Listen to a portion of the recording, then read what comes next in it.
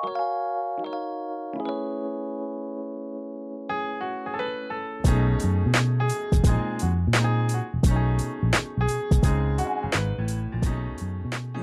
to the Lott Carey Pilgrimages of Striving and Thriving podcast. I'm Reverend Dr. Jacqueline Madison McQuarrie, pastor of the First Baptist Church of New Market in Piscataway, New Jersey, and learning coordinator for Pilgrimages of Striving and Thriving. The Pilgrimages of Striving and Thriving weekly podcast grows from a multi-year journey among pastors committed to flourishing in ministry. This is a project of the Lott Carey Foreign Mission Society and is made possible through the generous support from the Lilly Endowment. Learn more about Lott Carey and how it helps churches to extend the Christian witness throughout the world at lottcarey.org. That's LOTTCAREY.org.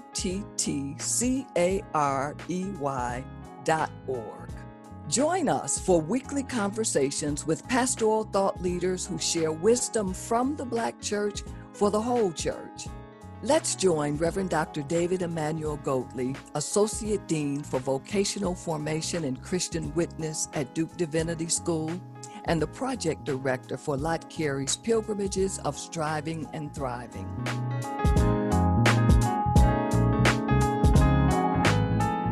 We're thrilled to be in conversation today with Dr. W. Franklin Richardson, the lead pastor of the Grace Baptist Church in Mount Vernon, New York. Thank you, Dr. Richardson, for sharing your time and wisdom with us today as we talk about flourishing in ministry. Well, I'm delighted to be with you, Dr. Goatley. It's always a pleasure to talk to you and to have this opportunity to share insight. Thank you much.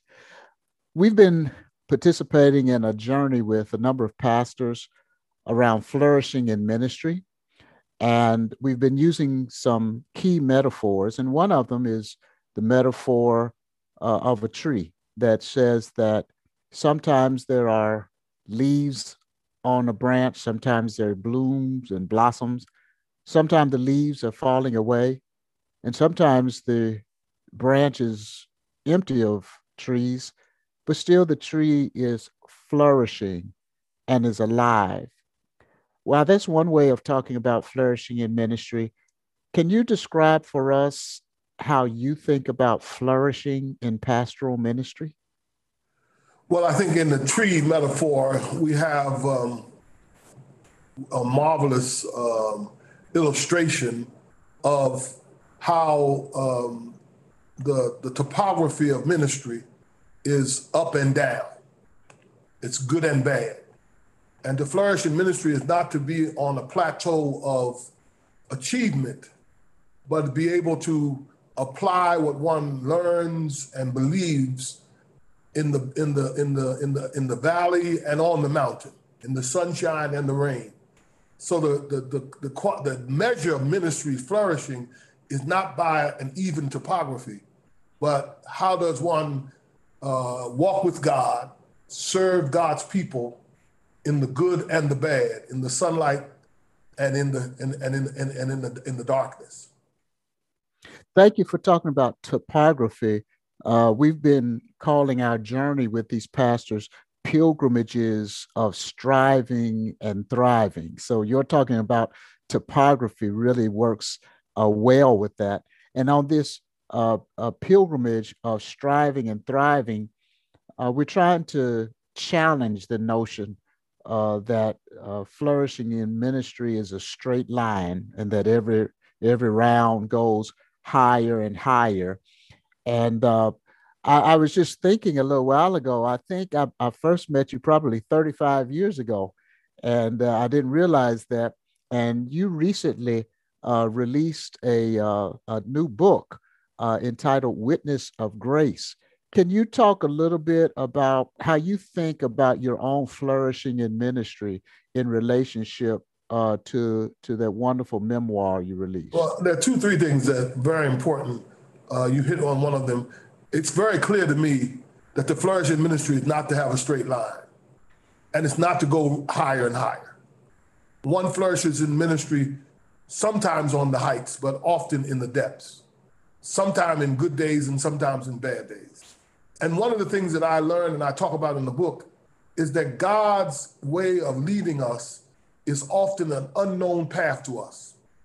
We often have to walk in darkness and be illumined by our faith because we don't understand what's going on.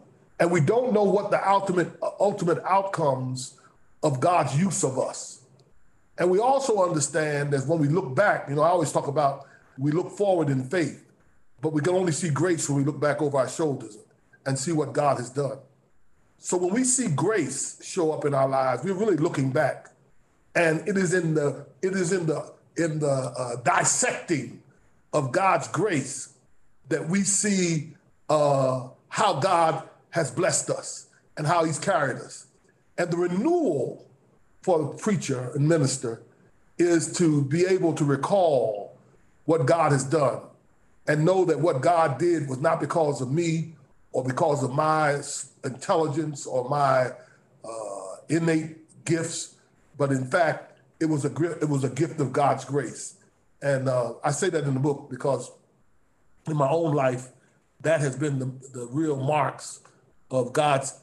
One of the great joys I've had has been able to see where God has led me and see his evidence of his grace. Because if it had been up to me, I'd have destroyed myself. But it was up because of his grace. So the flourish in ministry is to have a constant consciousness about God's presence. If you can hold on to that, your ministry can flourish. It is only when we are absent of the consciousness of God's presence that we run into the darkness of despair and an unflourishing, unfulfilling ministry. One of the aspects of our what we call our formula for flourishing talks about how important context is for the content of ministry. Can you say a word to us about how your context of ministry has informed the content of your ministry? Yes, I would agree with that statement, that context informs content. And whenever one provides content that is not informed by context, one risks being irrelevant. What I have found in context has been that the various contexts I've been called to serve in have instructed my behavior. You must take in consideration the context that you serve in order to flourish, to use your word. In order to flourish, one must take in the context. On my journey, I have been informed by 4 outstanding contexts. One has been the role of a local pastor. And that has informed my preaching, that has informed how I serve ministry, how I respond to people. And that has been it's been blessed. It's been a flourished function and dynamic. And that's been the continuity of my journey for the last 52 years. I've always lived in the context of pastor people. But in addition to that, I've been challenged by the context of denominational engagement. And for 13 years, I was General Secretary of the National Baptist Convention. That context informed how I defined ministry, how I executed ministry, and different from just being the local pastor while still being that. And then there's the context of being the chairman of the board of the university at Virginia Union for the last 15 years. That context of students and faculty and institutional inheritance and call to academic, that all is flourished by the journey. And then this ecumenism through the Conference of National Black Churches and the World Council of Churches. So all of these contexts have informed my behavior and have caused my ministry to flourish. I feel fulfilled in the context. The context has helped to reinforce my sense of self. There are a number of people who would look at the life and witness of W. Franklin Richardson and just say, ooh, Either I wish I could be like that or I'll never be like that. But all of us have areas where we have had to develop our capacities. Uh, can you give us an example of some area in terms of your capacity as a leader where you had to grow and develop? We're always getting prepared for the next episode that God is going to place in our lives.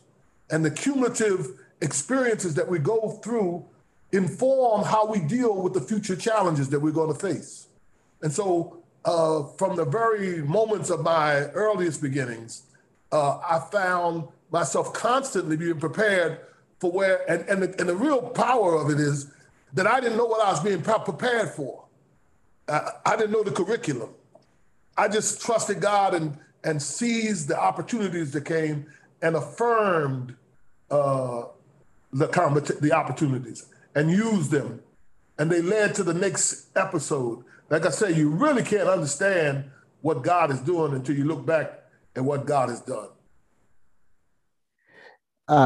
In some of your trajectory, you served in your early pastoral life in Richmond, Virginia, prior to being called to Mount Vernon, New York, which are geographically very different places, and one would assume temperamentally different places. Can you give us a couple of examples of some kind of ministry content that was present in a place like Richmond and that would be different in a place like Mount Vernon? All right, let me tell you something. First of all, let me tell you something that is not dissimilar. The people I met in Rising Mount Zion Baptist Church in Richmond, Virginia, I met the same people at Grace Baptist Church in Mount Vernon, New York. The people, names were different, but personalities and motives and approaches were the same. And that previous engagement in Richmond equipped me to deal with what was going on in Mount Vernon. It also prepared me to see down the road. In other words, the problems of the church are not dissimilar to each other by geography. That the same people, the same problems, the same issues, and what a mature pastor has the capacity to do is to see the problem 6 months before it happens and start to do prevention or training or whatever. So I think the one thing I want to say is that there are similarities. There are also differences. The differences are really informed by the context that you talked about earlier. The context, a more relaxed, laid back context in Richmond, a more anxious, aggressive context in Mount Vernon. That would be, the differences, a more laid back context, a more aggressive context. That's what I saw when I came. I think I've been more at home in the aggressive. I think I got to the laid back too early. I think I should have switched that around. I'm ready to go to the laid back now. But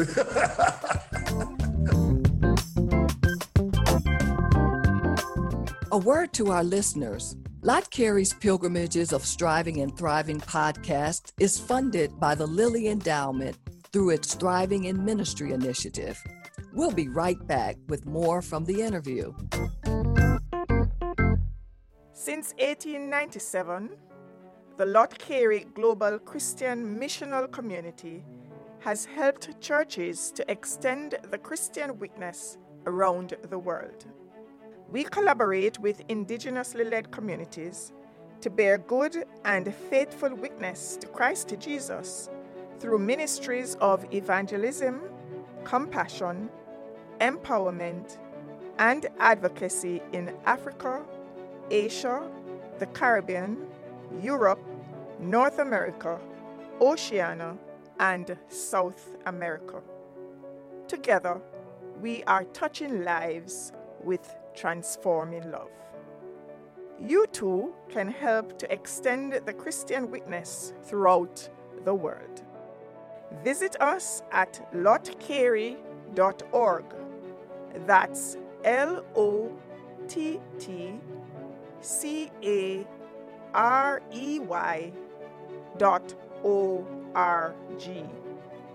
Thanks for praying for and investing in the good news globally through word and deed. Welcome back to the Lot Carey Podcast, Pilgrimages of Striving and Thriving. I'm Reverend Dr. Jacqueline Madison McQuarrie, the Learning Coordinator of Lot Carey's Thriving in Ministry program. Each week in this podcast, my colleague, Reverend Dr. David Emmanuel Goatley, interviews a prominent Black pastoral leader to gain insight for flourishing in ministry. Dr. W. Franklin Richardson, the lead pastor of the Grace Baptist Church in Mount Vernon, New York, and author of the memoir, Witness to Grace. While nobody could do everything, can you think of some ways pastors might imagine, how do I build my capacity to serve more effectively this present age with all of these currents coming at us? Well, first of all, I would encourage all of us to get as much information as we can. The program that we have produced at CNBC is called Trusted Voices, Trusted Content, and Trusted Spaces. There is where the church can provide its most significant impact on any of these things. Pastors are generally trusted voices. And they got trusted because they've been years of doing ministry to a local congregation. They pastor, they preach every Sunday, they baptize the children, they bury the dead, they marry the young, they do counseling, they're present in the challenges of life. And so a pastor is a trusted voice. But also the pastor must make sure that he or she has trusted content. You cannot betray the trusted voice designation by having less than trusted content.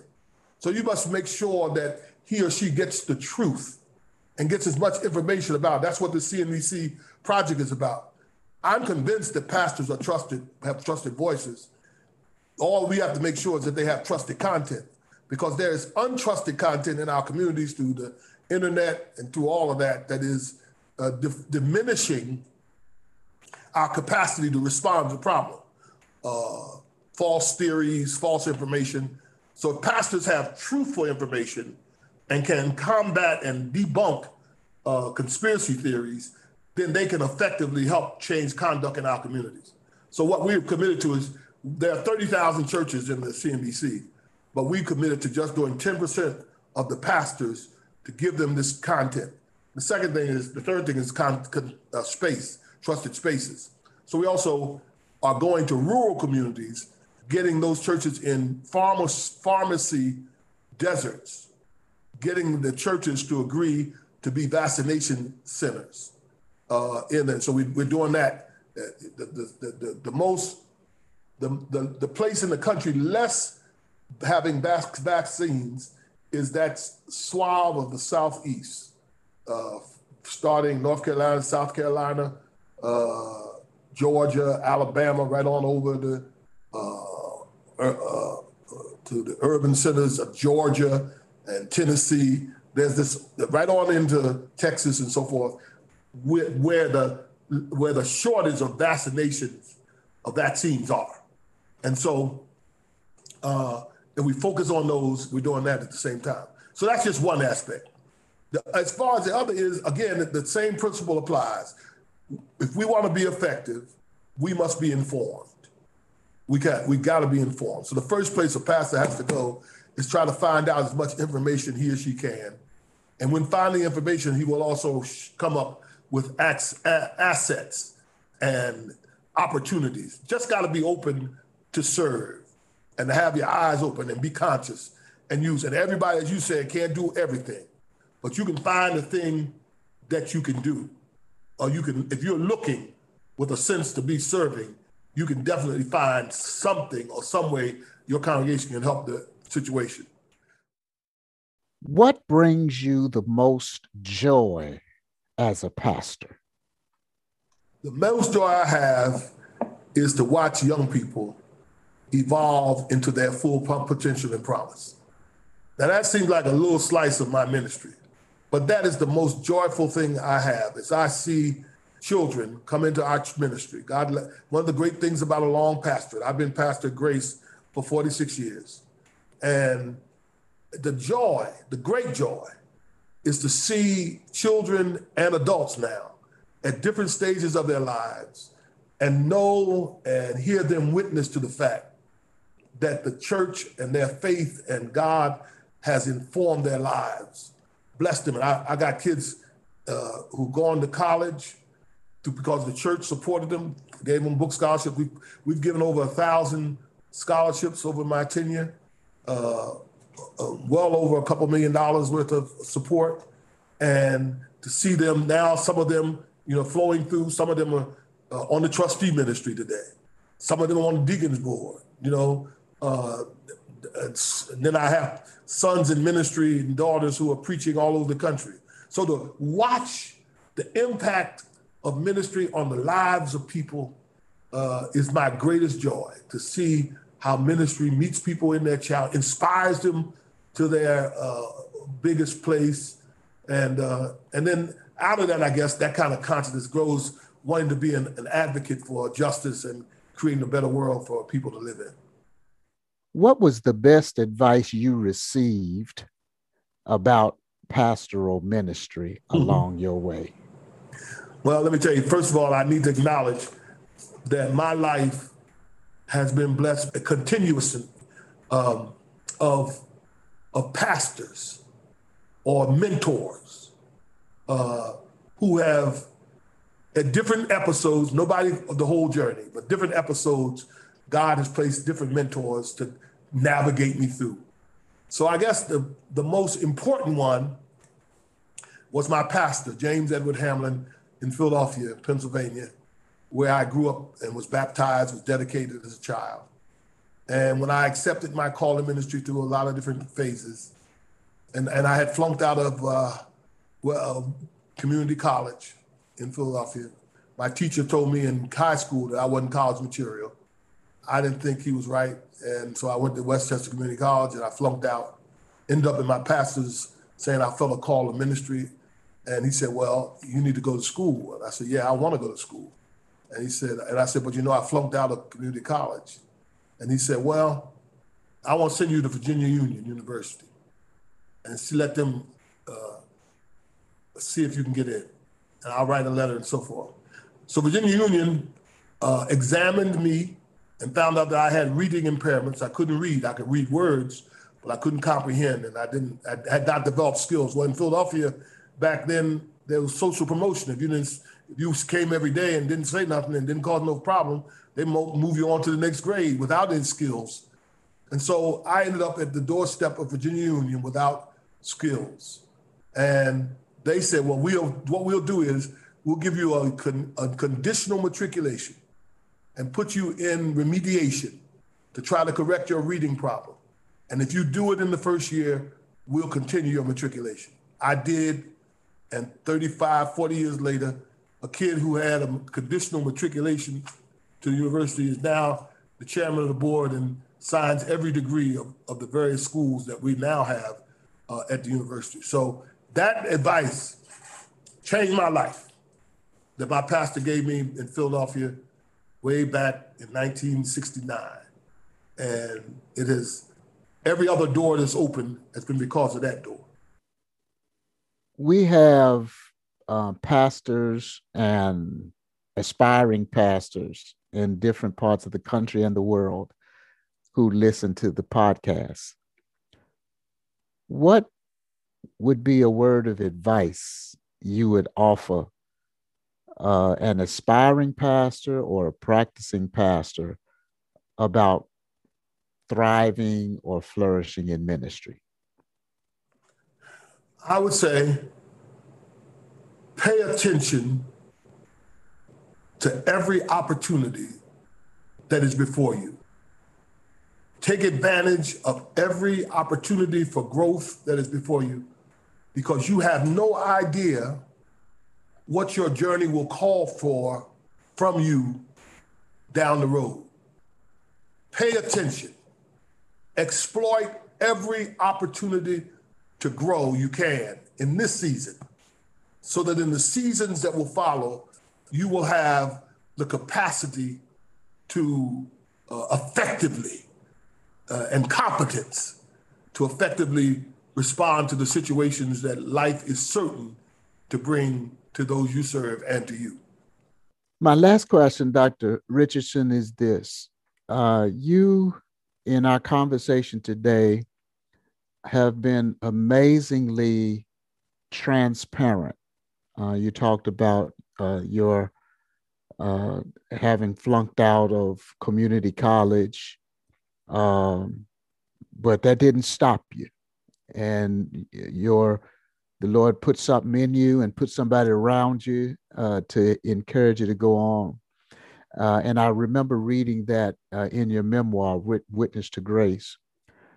But in the memoir, you started that memoir with a kind of transparency that took me off guard. You started it by talking about a failed candidacy to be the president of the National Baptist Convention USA Incorporated. And for full transparency, I was one of your young foot soldiers in that effort.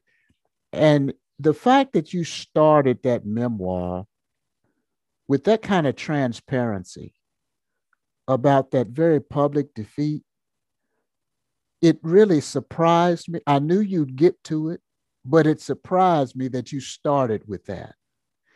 Can you say something to our listeners about how to deal when things don't work out the way you imagined they would, whether it's very public, like the election, or whether it was more private, like the community college? Talk to us about how these, what are at the moment interpreted as failures, how they relate to flourishing, and your transparency. You're remarkably honest about that. Well, I felt that as I was writing the book, I felt that I had an obligation to try to, first of all, I wasn't so much writing to this generation as I was trying to write to the next generation. And I thought that in order to be effective, I needed to be honest. And I needed to let them know that whatever achievement you think that I may have made, it was not without failure, disappointment, and betrayal. And I want them to know that that is a part of the journey of being a minister. It is not flowery beds of ease. It is not celebrity. It is in the nuts and bolts of ministry is the hard work of living out one's faith in the face of disappointment, failure, and defeat. And it was also therapeutic for me to be able to free it, to get it out, and it benefited me. But it also was what I come to learn. What I learned from that first chapter is, and I said as I got into the book, is that I thought it was a burden, but it was a blessing. That often God moves in our failures to bring us to our successes. That often the things that cause us the most pain are the birth pains of something that will cause us the best pleasure. So what I was trying to outline is that don't be discouraged. If you're working for God, don't conclude on any episode, because God is still working, and God's got some plans that you can't see right now, and you got to try to trust God. The greatest challenge we have is to trust God. That's the greatest challenge, is to trust God. And I want you to know, in that episode, I guess my greatest disappointment was the fact that I had prayed hard and long before I ran for president, and I wanted the Lord to give me the signal that it was okay to do it. Well, I came to a place where I said, this is what God wants me to do. But after losing, I said, wait a minute, God told me to run. And then it came to me, he told you to run, but he didn't tell you you're going to win. And then sometimes in losing that we fulfill God's purpose and that we do God's work. And for a later day, he will use it as a stepping stone to more possibility. Dr. W. Franklin Richardson, the lead pastor of the Grace Baptist Church in Mount Vernon, New York, and author of the memoir, Witness to Grace. Thank you, sir, for sharing the generosity of your time and wisdom on our podcast, Pilgrimages of Striving and Thriving. Thank you, Dr. Goldie. You stay blessed, man. You look good, boy. Thank you much.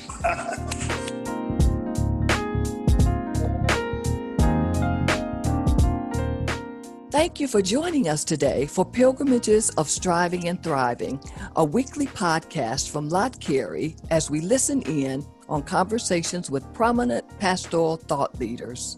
Join us next week for a conversation with a new guest and fresh insights. Wisdom from the Black Church for the whole church.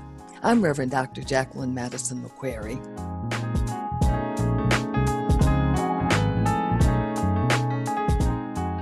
Pilgrimages of Striving and Thriving is produced in partnership with Good Faith Media. Music by Makita McQuarrie. Share the word with those who need to hear it. Pilgrimages of Striving and Thriving, wherever you get your podcasts. Also listen online at lottcarey.org.